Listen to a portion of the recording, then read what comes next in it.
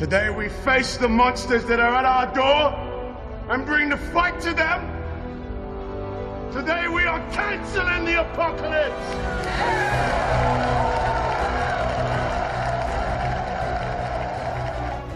Welcome to Canceling the Apocalypse. It is a Utopia podcast with me, Dom, and Raph, who's him. Hi, I'm here as well, in this room. Yeah, if we sound different, it's because we're recording on the floor of my bedroom, a little podcast nest that I made with a blanket and some pillows because we are professionals. We're professionals, and also we want to recreate the feeling, something childhood pillow forts. So I wanted to talk about two new texts, but I also wanted to talk about something we talked about in last two. We haven't figured out the posting schedule. I mean, it's clearly not last week's, but in the previous episode, in episode 2. Previously on Canceling the Apocalypse, we talked about hackers and the walkaway. You need to give it its full name, which is the 1995 film Hackers. Okay. And Walkaway, yeah, by Cory Doctorow. By Cory Doctorow, which came out two years ago, I think? Yeah, 2017. 2 or 3, yeah. So we ranked in our ranking system, which we have because we're good utopians, I guess. We ranked hackers above walkaways, and on the train home, I was like, oh, wait a second.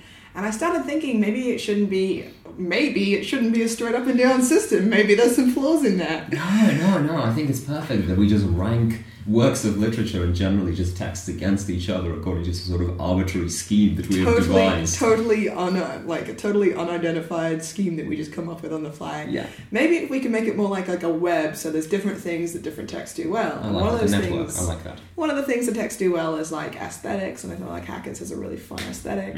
One of the things that texts do well is like a feel of optimism. Yeah, hopefulness. Yeah. Hopefulness. What Ernst Bloch, my favourite, calls the utopian impulse. Yes, exactly. Yeah. But to really support the utopian impulse, you need social movements. Absolutely. And Hackers totally fails at that because you have the idea of like some kids having a single win over a single company, and like, sure, there's a sense of optimism and the utopian impulse there, but it's not. There's no greater movement. And like we pointed out that, there's that cool DIY space in the film, but absolutely no thought is given to how that occurred. How it operates, how it functions, and like what further ramifications you can build from that. It's, again, what Ernst Bloch calls the difference between concrete utopianism and abstract utopianism. It's very abstract. An abstract utopia in every way. And Walkaways is a concrete utopia. Yeah. It's very much looking at, here is how we can, here is a utopia that might exist if these social movements are followed to their logical extreme, if people are willing to work together for the betterment of society, for people who are going to do the difficult and unpopular work of leaving the safe space of what they know and going into something that they don't know. That is something I thought Walkaways did really well, even though I do still hate Cory Doctorow's writing style, and most of the characters rang extremely false to me.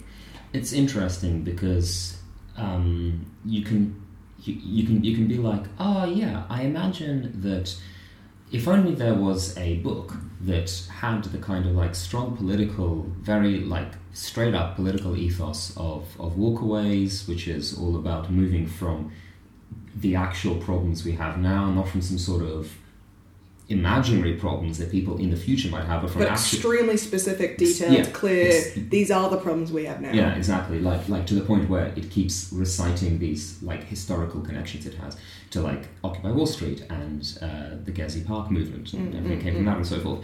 And if only that was written in a way that was not at all like Cory Doctorow's style, and that was written by someone who was not Cory Doctorow. I was wondering about this, and I was thinking that perhaps it might not be able to happen, and maybe this is something we can talk about in general in relation to the other texts. Is there some kind of is there a particular aesthetic, or poetics is a word which no one really knows what it means, but like just like the way that someone writes something that is innately better to create concrete utopianism, and maybe is that the kind of slightly pulpy, fun, over the top, not particularly serious, not particularly deep thing that... Where what we identified as the Kim Stanley Robinson problem of characters explaining exactly how they feel to each other is like necessary to that.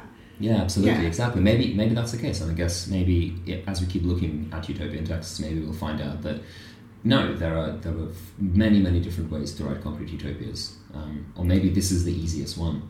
Well, here's an interesting counter. I wanted to talk about the Hainish cycle by Ursula Guin. Yes. She is an excellent writer who I love all of the books she's written, and the Hainish cycle is, specifically it's called a cycle. She says, they're not really in a straight line connected to each other, and you can read them together or apart, and it doesn't matter. But the idea of the Hainish thing is that there is... some thousands of years in the future, there is, this federation. I don't know if they ever call it that, but there's this group of planets that work together, and they are all humans. And I think the idea is the Hainish are this ancient civilization that seeded, that put life onto all these different planets around the solar system, the galaxy, essentially as an experiment. See, what life would look like on them over time. And the Hainish cycle, the books in it, are about different diplomats and anthropologists and historians and activists who are either from those planets or are going to those planets from, the Hainish Council or whatever, to invite them into the thing or explain to them why they're not allowed in the thing, or to just investigate how their progress is going. Yeah. And the thing is, again, it's hard. Is this contract concrete or abstract, or is it contract? Somewhere between the two. Perhaps it's contract. That where, we don't actually ever see the Hainish world. We hear about it. No, because is it? I've only read of the Hainish cycle. I can't remember if we can remember all of the books, but I've read That Is Possessed, and I've read Left Hand of Darkness, which I'm pretty sure is in the Hainish cycle as well. In fact, I think most of her sort of science fiction-y, clearly science fiction books are in that. Links to the Hainish, yeah, absolutely. And you've read others, I've read those, and also 4 Ways to Forgiveness, and Rick Cannon's World, which was, I think, the earliest one she did that was in this universe, I guess. And we never see the Hainish world. We meet people from it, and so do they still exist? As in, do these original beings who seeded all these planets, do they still exist as a concrete force, or are they long gone? Well, this is the thing. There's been some kind of break between the ancient civilization that seeded the planets and the civilization now going to them and being like, hey, what's up? I see. And it's unclear whether it was a traumatic break, whether they slowly died out, whether there was a war, what happened. And look, this is it. You don't know. You don't know what happened. What you know is that the Hainish are now technologically advanced enough and optimistic enough to be going to all these planets and being like, hey, have a whole bunch of medicine and culture and art and opportunity for travel if you don't use these weapons. Oh, I see. If you don't use these, essentially weapons of mass destruction. Yeah. She doesn't use that term. It's like, hey, no nuclear weapons, no chemical weapons. You guys want to have wars, I guess you got to do that, but you're not allowed super destructive ones. Sure. And so you have characters... Actually, 4 Ways to Forgiveness has a character who is from, if not the Hainish world, one of the worlds already under it. And he has this really... a spiritual connection to the land he's from, and this really specific traditional lifestyle of, who he can marry and when and so on and so forth, and he has to marry someone from this particular other tribe. And it's when he comes of age, it's revealed that his mother was from the Hainish culture, and this has given him opportunity to go basically into Space University and do whatever he wants. And he's torn between do I stay where I grew up, where I'm connected to, or do I go and see all these other truths? Interesting. So, and is this utopian? Because clearly the Hainish allow everyone to have their own individual culture. So it comes back to the Star Trek thing of it's the future and we're in space, but Russians get to be Russian and aliens get to be aliens. And, it's diverse. It moves away from that sort of problem of utopias where it's not a utopia if you've just come up with an idea and make everyone follow that one idea. That might be your utopia, in which case stop doing that. That's the fash. Yeah. That's the fash, but it's not anyone else's utopia. So yeah, you get the sense that under the Hainish world that they will do good, and the only motivation the Hainish seem to have is that life likes to know itself. They want to go to all these planets and see what their technologies and their culture are, and learn from them and learn about them and offer them the opportunity to learn. It sounds like there's this interesting, potentially problematic sort of issue of hierarchy, though, right? Because obviously the Hainish, so that the Hainish have seeded these planets and life has developed on them, and now they're sort of coming back to aid them, but essentially without the Hainish there, these planets would never be part of the Hainish world, right? Well, they could. Like, many of them, the Dispossessed is about, like,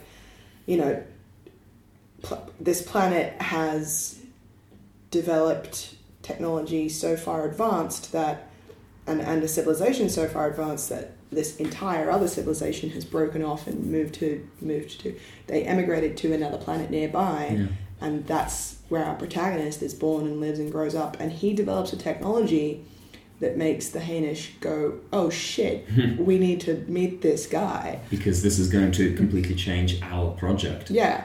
And his technology is referenced in pretty much all of the books. It's the Ansible. He has developed the Ansible. Which is essentially, I guess, the internet. Yeah, it's an instant communications device, right? Yes, across any distance. And across any distance, which is, of course, incredible. Yes. And so, there's this thing of, like, all these planets have something that is important to the Hainish.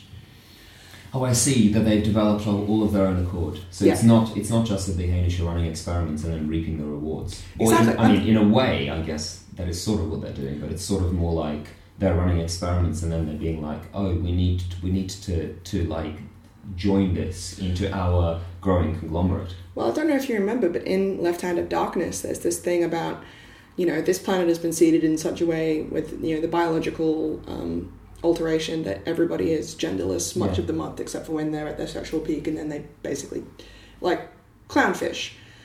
Is it temperature based? No, it's hormonally based. It's like if you go into a house if you want to, like, bone down, and you get the impulse once a month to bone down. And anyone might carry or impregnate, and that's it. Yeah. And there's a reference by the ambassador, I guess, who's visiting from the Hainish, that they don't know why this was done. So there's this lack of information. There's this lack of connection. It's like, was this an experiment to see? And this is what comes up again and again in the novel, to see if a society could have there could be a civilization without war.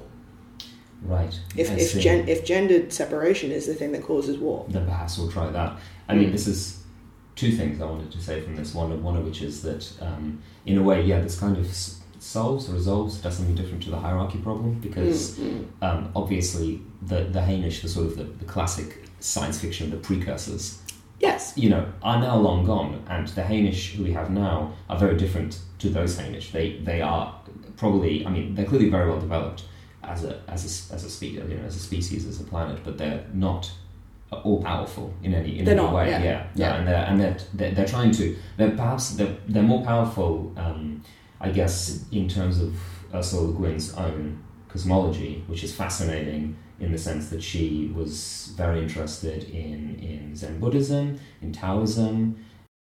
In that sense, they're the most enlightened ones. Yes. Is what it sounds like. Like they're the ones who are trying to be like, life has to know itself. But when you go to, I forget the name of the planet, but the planet in Left Hand of Darkness, their religion is very much based on Zen Buddhism. And when you go to the Dispossessed, you have the two planets, and one is set up to be specifically to be a utopia where no one has any possessions and possessions are against the law. Yeah, and so the name of their founding thinker, Odo, is Greek for road, which is Tahoe, of course, yes, as well. So, which I like to think it's just one of the cheapest puns, really. I mean, you look. Love Ursula Guin, but what a cheap pun. I mean, it's not that cheap. You need to know like 2 different languages there. Yeah, that's true. So it's pretty pricey. But yeah, and then in 4 Ways to Forgiveness, it's 2 planets that both have slave cultures, but one is a slave culture that's a matriarchy and one is a slave culture that's a patriarchy. And how the patriarchal slave culture has moved away from strict, owning of person slaves and moved into a corporation-based thing. So it really draws this connection between wage labor and slave labor, whereas the matriarchal culture hasn't done that yet, and they're still a slave culture. And at this point, the Hainish turn up and are like, hey, we're not going to make you stop having a slave culture because that's not what we do. Mm-hmm. Stop having so many wars, though. I have 2 things to point out. But you're going to... Yeah, because there's this really interesting argument that, the planet that had the revolution, the patriarchal slave culture that had the revolution is now corporate. The revolution was aided and caused by women, and those women's stories have been forgotten, and that's like one of the key parts of the ongoing revolution. Oh, I see. So it was women in both, and then it was women in both. Yeah. What were you going to say? What are your 2 things? I just really love talking about Ursula Guin. She's so good. She's incredible. She is fantastic. I read a good article recently, which was essentially just like, don't let them sanctify Ursula Guin. She was always so much more like wild and anarchic than people are going to make her out to be later. Mad as a cut snake. I love her. Yeah. The 2 things I wanted to say were, one, that I find it very interesting. So you've got the Hainish, the original Hainish, and they've seeded all these worlds, and they're using them all as experiments to try and essentially create better civilizations, better versions of humanity, which is also exactly what Ursula Guin is doing in her own books. Yes. Because all of her books are essentially thought experiments. Yes. In a very sort of like classical, wonderful way, trying to work through the problems of why people can't be better.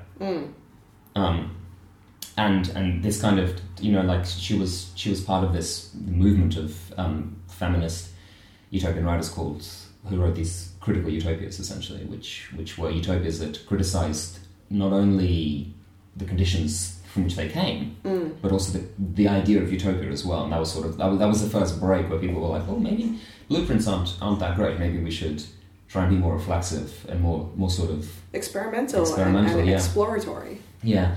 And I forgot what the second thing was, but I'm sure I'll come back to it later. Yeah. Well, okay, so Ursula Guin is great, and the Hainish cycle is a really interesting experiment of utopia, both in her experiment and each of the different planets. The Hainish seeding them as different utopias, and then the civilizations that spring out of it trying to form their own.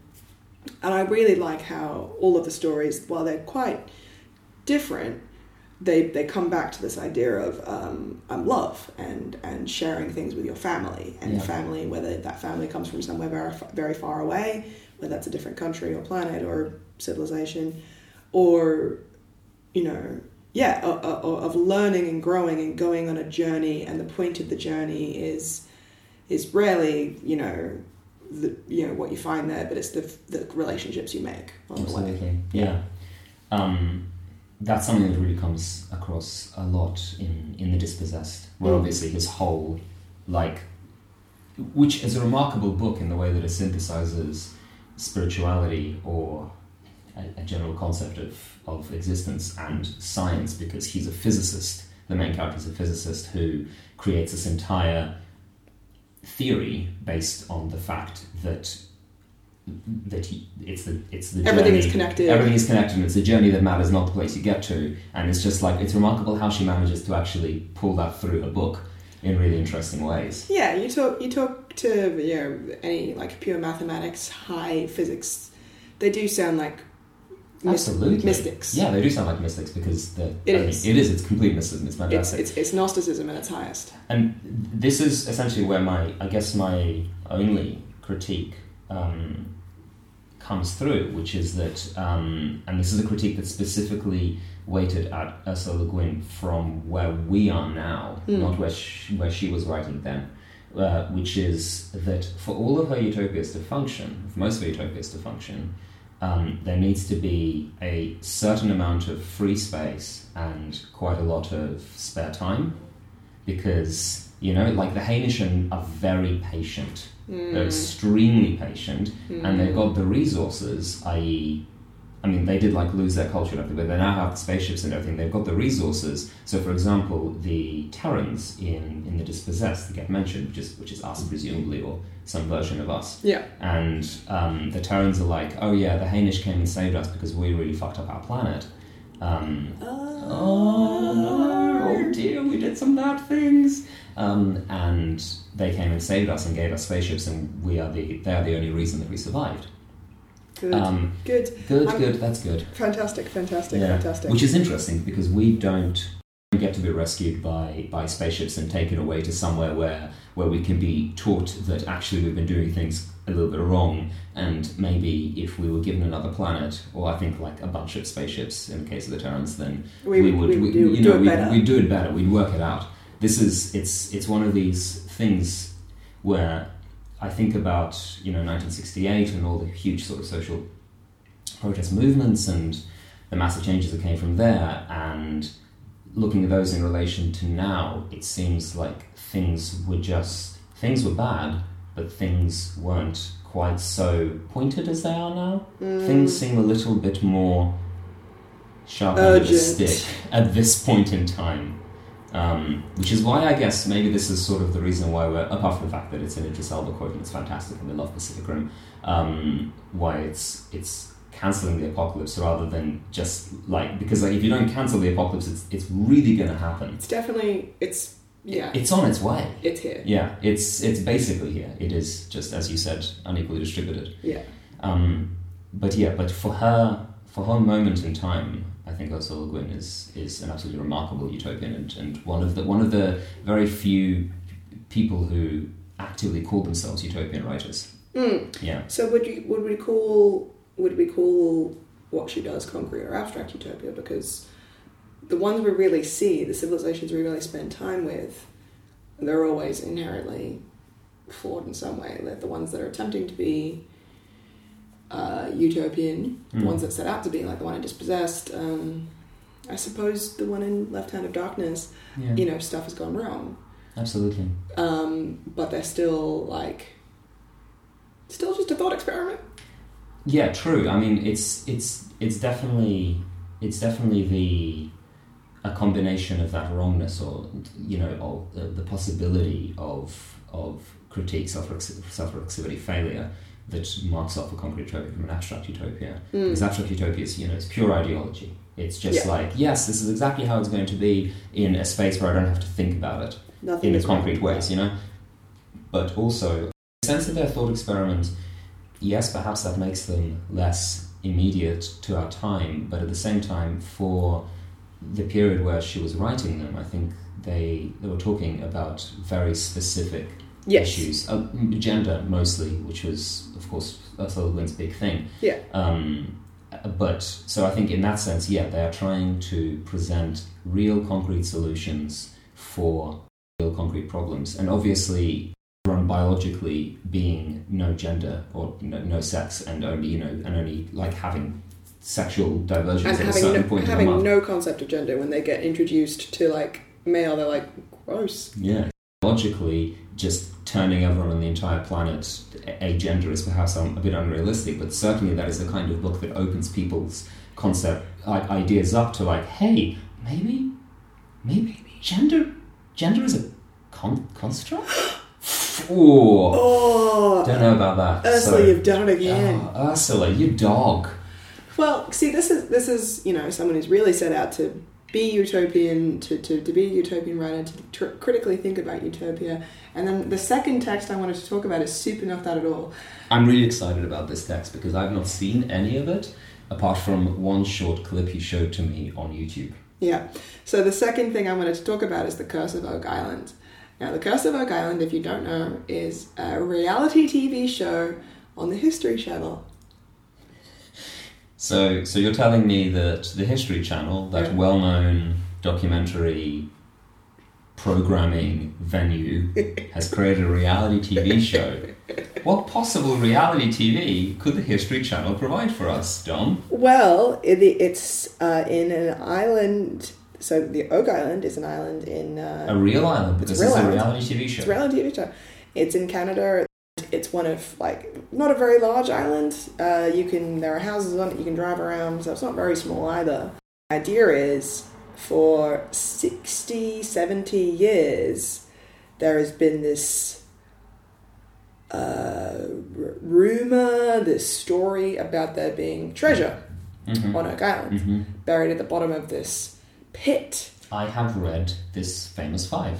Yes, exactly. Yeah. It sounds very silly, but the Curse of Oak Island, it points out that in the attempt to unearth this thing, because there is a pit, there is a constructed pit that's been filled in by dirt over the years, but there was a shaft that was full of flood tunnels that got flooded, people died, and apparently the curse is that... But no one they knew built those tunnels. They were just... No, there. they were already there. Yeah. And these tunnels must be at least 100 years old, and that's an insane piece of civil engineering to undertake. Yeah.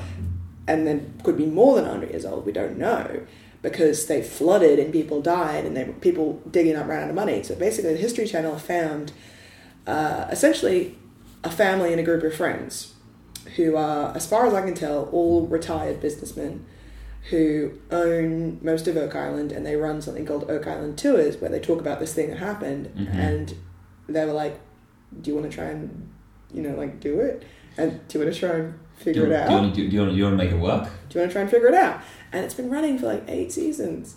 So, and I mean, a family who owns the island, and therefore, obviously, it is in their interest to monetize all of this. Now, in what way do they take it away from... And this is what I found most interesting, what you've told me. In what way is this not some sort of terrible crapshoot money-making venture? Because it's just super not the point. The treasure, even though it is a treasure hunting experiment, the treasure is clearly not the point for most of these men.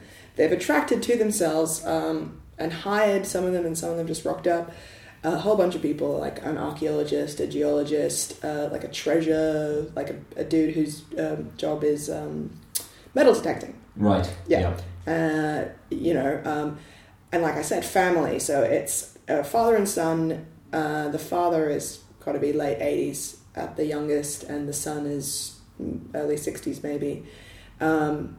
And their nephew and their friends, there's 2 brothers as well, and they're also, I'd say, 50s or 60s. I'm really bad at telling people's ages. And one of their stepsons, and just it's just all these dudes with this sole express purpose of learning. They are there to learn what the mystery is, because there is all this mystery. There's all these structures built on the island and these weird carvings.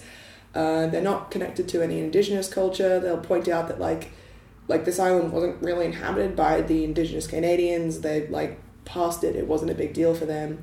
And they keep finding weird. So clearly there has been weird human presence here. Really at weird. Some point. Really weird structures that they're what is this?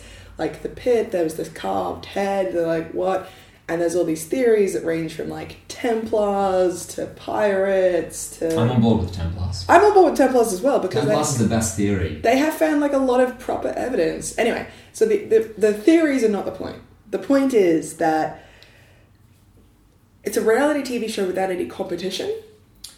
Right. Most reality TV shows have this sense of we're against the clock and we're against these other people and we're gonna get eliminated. Their premise, they're battling against the island. And the island is full of mysteries, and stuff happens all the time where it's okay, we're going to put this little submersible camera in the well. As soon as we find something interesting, the camera stops working and everyone's Oak Island.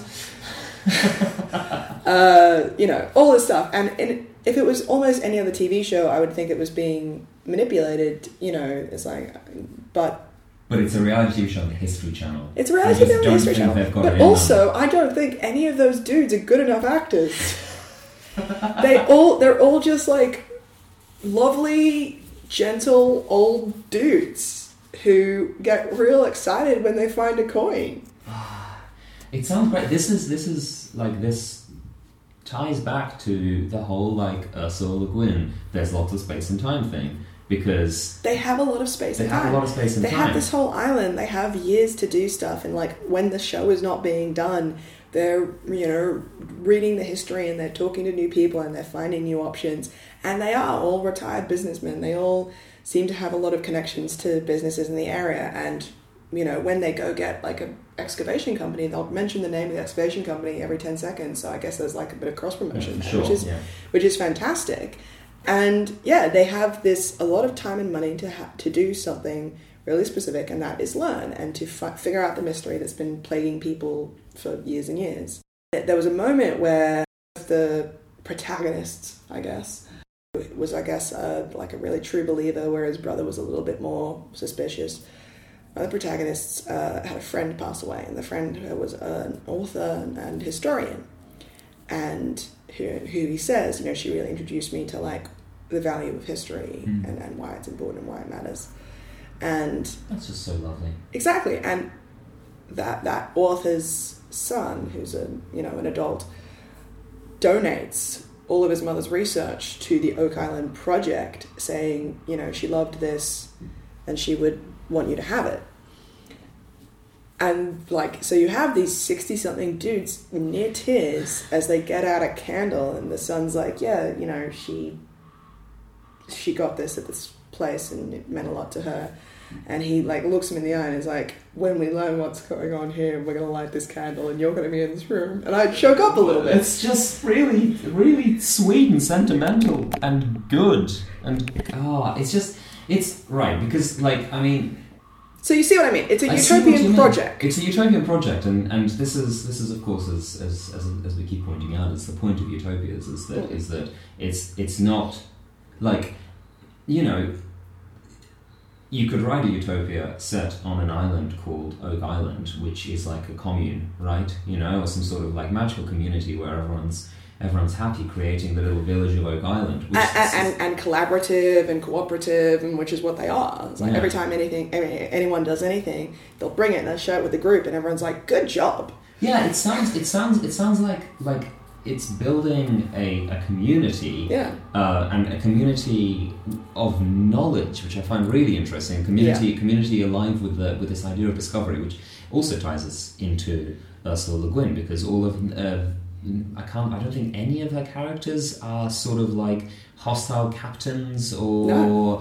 violent crusaders, or even like a kind of like reformed rogue or anything. They're all like scientists. There's a character in 4 Ways to Forgiveness who was a previous army general who fought all these wars, and while he was fighting these wars, his bride passed away, and he goes back to his house and he's like, it's so empty.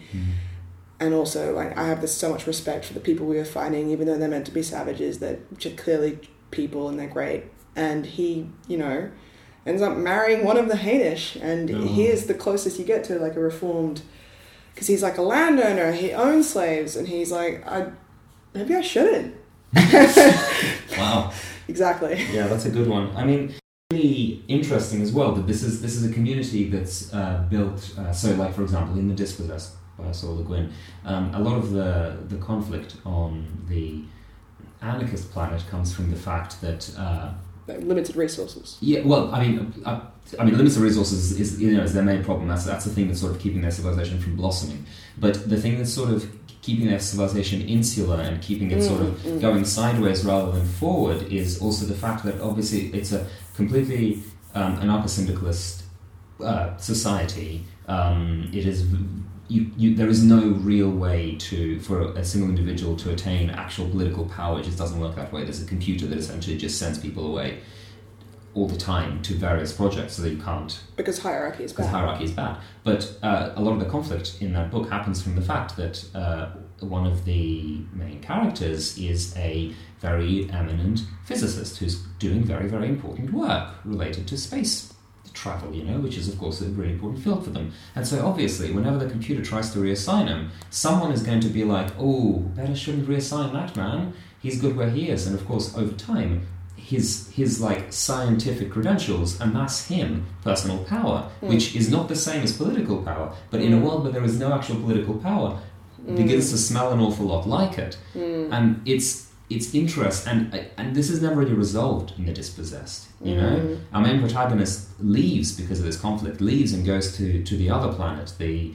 horrible capitalist hellscape planet, which looks beautiful and wonderful from outside. The super sexist planet, I remember that as well. Incredibly sexist planet. Yeah. Incredibly sexist, and it's got proletarian underclass and everything, it's very much... what could it possibly be modelled on? I just have no idea. I can't imagine what she would be making a reference to. Thanks, Ursula. It's a bit obtuse. Ursula. Yeah, it's so vague. I wish she'd be more clear with her discourse. And then he leaves, and he's like, yes, finally, here, this is where my science can blossom. But then, obviously, in the capitalist hell planet, it doesn't either. And so in the end of the book, he's stuck there between two worlds. Between the world where he knows his science will not be respected and the other one where he knows his science will be respected as long as it can be monetized. Yeah. And I think what Secret of Oak Island, from what it sounds like, does in an interesting way is that it really creates a world of people, a very small world perhaps, and maybe this is the difference, a very small world of people who are all vying for knowledge but really aren't competing about it and are really passionate to share because they understand that the more sharing will happen, the more knowledge there will be. Yes. And I mean, look, this is one of the problems of Curse of Oak Island as a TV show. I mean, apart from the fact that it's on the History Channel, which and it breaks every 5 minutes for ads. There are no women. Yes. There's, I think, of the researchers who are based on the island, they're all men, and they're all older men. And they're all clearly like middle class men who have a lot of money. Yeah. They're all white. There are no. I've never seen an indigenous person on it. I've never seen a brown person on it. They're all white dudes. I think there's like one female construction worker who you see sometimes, and they talk to her because they're like, "Hey, we got a woman. We better talk to her." And they're like, "Of course." It's not that I think they would be that they're doing it on purpose. No, but it's just like it doesn't appear that this is necessarily and this is interesting, right? It doesn't appear that this is a community that is actively looking for more people. No, it's not. And I mean, it doesn't matter if they're men or women. I mean, it doesn't sound like they're sexist and will drive a woman off. No, I mean, at least within the sort of the limit of the show. They regularly do talk to like fellow researchers or scientists or whatever who are like, male and female and from various different countries and so on and so forth. But the core group of researchers who are on the island and are on there every week all look the same. Well, and this is the thing where if you have a community of some kind that is moving towards a utopian horizon of some kind, and a bunch of different people write about this. There's the kind of the magical utopian horizon you're moving towards, and I suppose in terms of the Curse of Oak Island, this would be finding what the hell happened. What's been going on? Sorting it out. Who built this? Why? Working out exactly what it was. Maybe also finding the treasure. Whatever. It's fun. Yeah, like every now and then someone's like, "Is this gold?" No. Still not gold. Usually isn't, but what it is a clue. Yeah, a really exciting clue to a mystery they don't even know the full identity of yet. The parameters of the mystery. Yeah. But then the other thing that your commons or your utopian community or whatever needs to have if you want it to grow is kind of interface with the world around it that's porous and nebulous and is created out of passages and doorways, whether these are real doorways or like metaphorical doorways, where people can travel through and be like, okay, and then travel back, and then in that way your community will sort of just like grow. Its parameters, its borders will shift all the time. It's called the sense horizon or something like that. So I wonder if there are people who watch this TV show and then try and like maybe do the same thing. Yeah. Or sign up. Well, yeah, go there and be part of it. Yeah. Maybe it's hard to say because again this is sort of the other problem within which it's a fucking reality TV show on the goddamn History Channel, which is that capitalism, which controls the show and organizes it and organizes its workings, hides all of these social relations from view unless they're specifically part of its plan, whatever that might be, and it's narrative. It's narrative, exactly. Yeah, and we don't get to find out the systems of social reproduction that keep this show working. Yes. You know, and this is especially true when it's a reality TV show. I'd be really curious to see like what it was that like who at the History Channel were like this, and I'd also be curious to see like it's very popular because it has like a sort of cliffhanger drive, and it's pleasant in like most reality TV shows aren't, and even though they spend a lot of money on depth charges and excavations and building retaining walls and whatever. I mean, I'll be honest with you, if I have a lot of money, depth charges would probably be number 2 or 3 on the list of things I would buy. Yeah. Yeah. I would pay off people's medical GoFundMes, but okay. You just suck. Well, I was doing it for a joke, and now I just feel bad. You know what? No, fuck all y'all. I'm gonna sit at home with my depth charges. Fuck you and your preventable diseases. You don't understand my depths. So wow, that was the worst joke you've told tonight. So my question to you is, rather than trying to rank utopias, what would can we take away from them? No, well, I mean, yes, what can take away and then never give back, and then it'll be ours forever. Very, very. I wish I knew the name of the capitalist planet Dispossessed, because that would be a great joke. Anaresti, very Anaresti. Thank you. Anarest. What would you do to the Secret of Oak Island? What would you do to the Curse of Oak Island to make it utopian in the way that you see utopias working? I would. Well, okay, this is probably just me. I would bring a lot of kids. I would get a bunch of local high schools involved. Mm-hmm. Not all of them, like not every single kid, like kids who want to do it, but like there's just so much like groundwork, but also it requires lateral thinking. That if you have a bunch of kids who are like remotely interested in history, or maybe not even history, like geology or botany, it's like, this plant shouldn't be here, something like that, because they are bringing together all these different groups, and like that also, maybe it's just me, but high schools are some of the most diverse places in the world because people haven't had their edges chopped off, trimmed down, sanded down. Yeah, you've not been squished into that round hole as yet. But it fits 85% of all people. What's wrong with it? I'm sorry. But also, I would definitely the scene is, I like it. Yeah. I think they've mentioned it once or twice. It's like, oh yeah, there was no indigenous habitation of this. Surely you can do a little bit more with that, guys. Surely, yeah. Yeah. I like these ways. I like the idea of children because it not only, when you said kids, my first impression was, and I'm sure this has happened on some reality TV show I've seen, is it's like, and then they brought the school bus along, and there's going to be that jaunty music, and then like lots of kids running and like mucking about, and then like a cut to the serious adults being like, well, it's just all hands on deck here today. If it could be something that isn't that in every way, if it could be at the level of the children, that would be incredible. And I think that basically goes for pretty much any television ever. Yep. Yep. I can't think of enough TV shows off the top of my head where it's like, here are children, they're going to be living in this world, let's talk to them like that then. The only thing I've seen do that well was a documentary called Mad Hot Ballroom, which was filmed in a series of New York elementary schools in, I want to say, like 2005 or something, like a while ago. but it was about a ballroom competition done by 8 to 10-year-olds, and it interviews their teachers and sometimes, parents, but mostly it's with the kids, to the point where the camera operators mounted their cameras lower so that they were on an eye level with the kids. That is great. That is both metaphorically and physically fantastic. Excellent film, and that sounds really good. I recommend it because, again, elementary schools tend to be quite utopian. So everybody's in the society, and we're going to share. We're going to work together.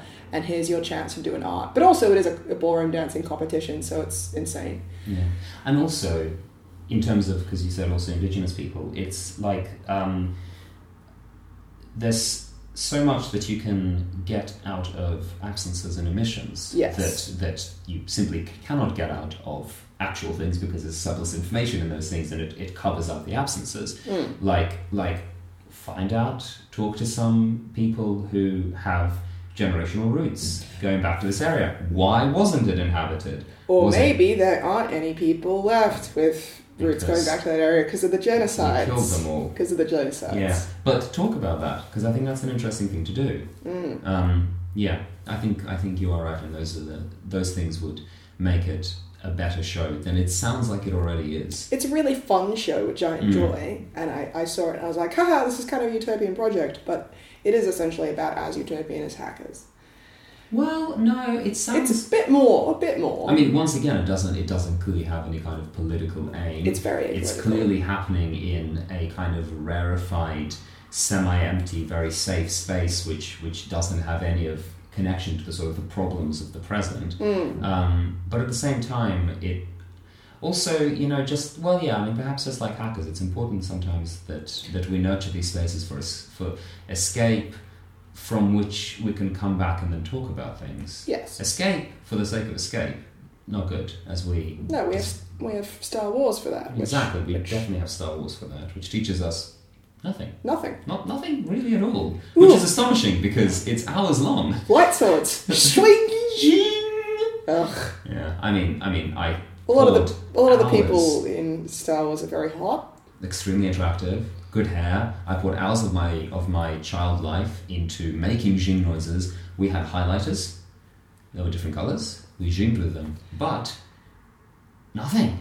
Can't really do anything with Star Wars. I mean, a lot of science fiction theorists who study Star Wars for a living are going to disagree with me vehemently on that. But hey, come on to our fucking show. Come on to our fucking show. Come and fight us about Star Wars. I'll tell you what, though. In the new Star Wars, there's John Boyega. You know what else John Boyega is in? Attack the Block. Pacific Rim 2, you dingus. But also Attack the Block. Yeah, but that's not that utopian. It is not. It is actually. I don't know. I can disagree with you. A little bit. Okay. How about we do one that's the John Boyega special. The John Boyega week. Okay. Yeah, excellent. absolutely. I'm down with that. Done. Attack the Block and Pacific Rim 2, and we're going to shake. We shook. Terrible for radio to shake hands. But we have done it, though. We will get some independent witnesses to corroborate our handshake. We won't. No, we won't. Take our word for it. Okay. This has been Cancelling the Apocalypse, our Utopia podcast that we do together and that we share with you. Thank you for listening. Hope you enjoyed it. And if you have strong opinions about Star Wars, come at us. Please, we're ready. We're ready for you with our light swords. I'm actually just going to kick you in the legs. Shing! Shing!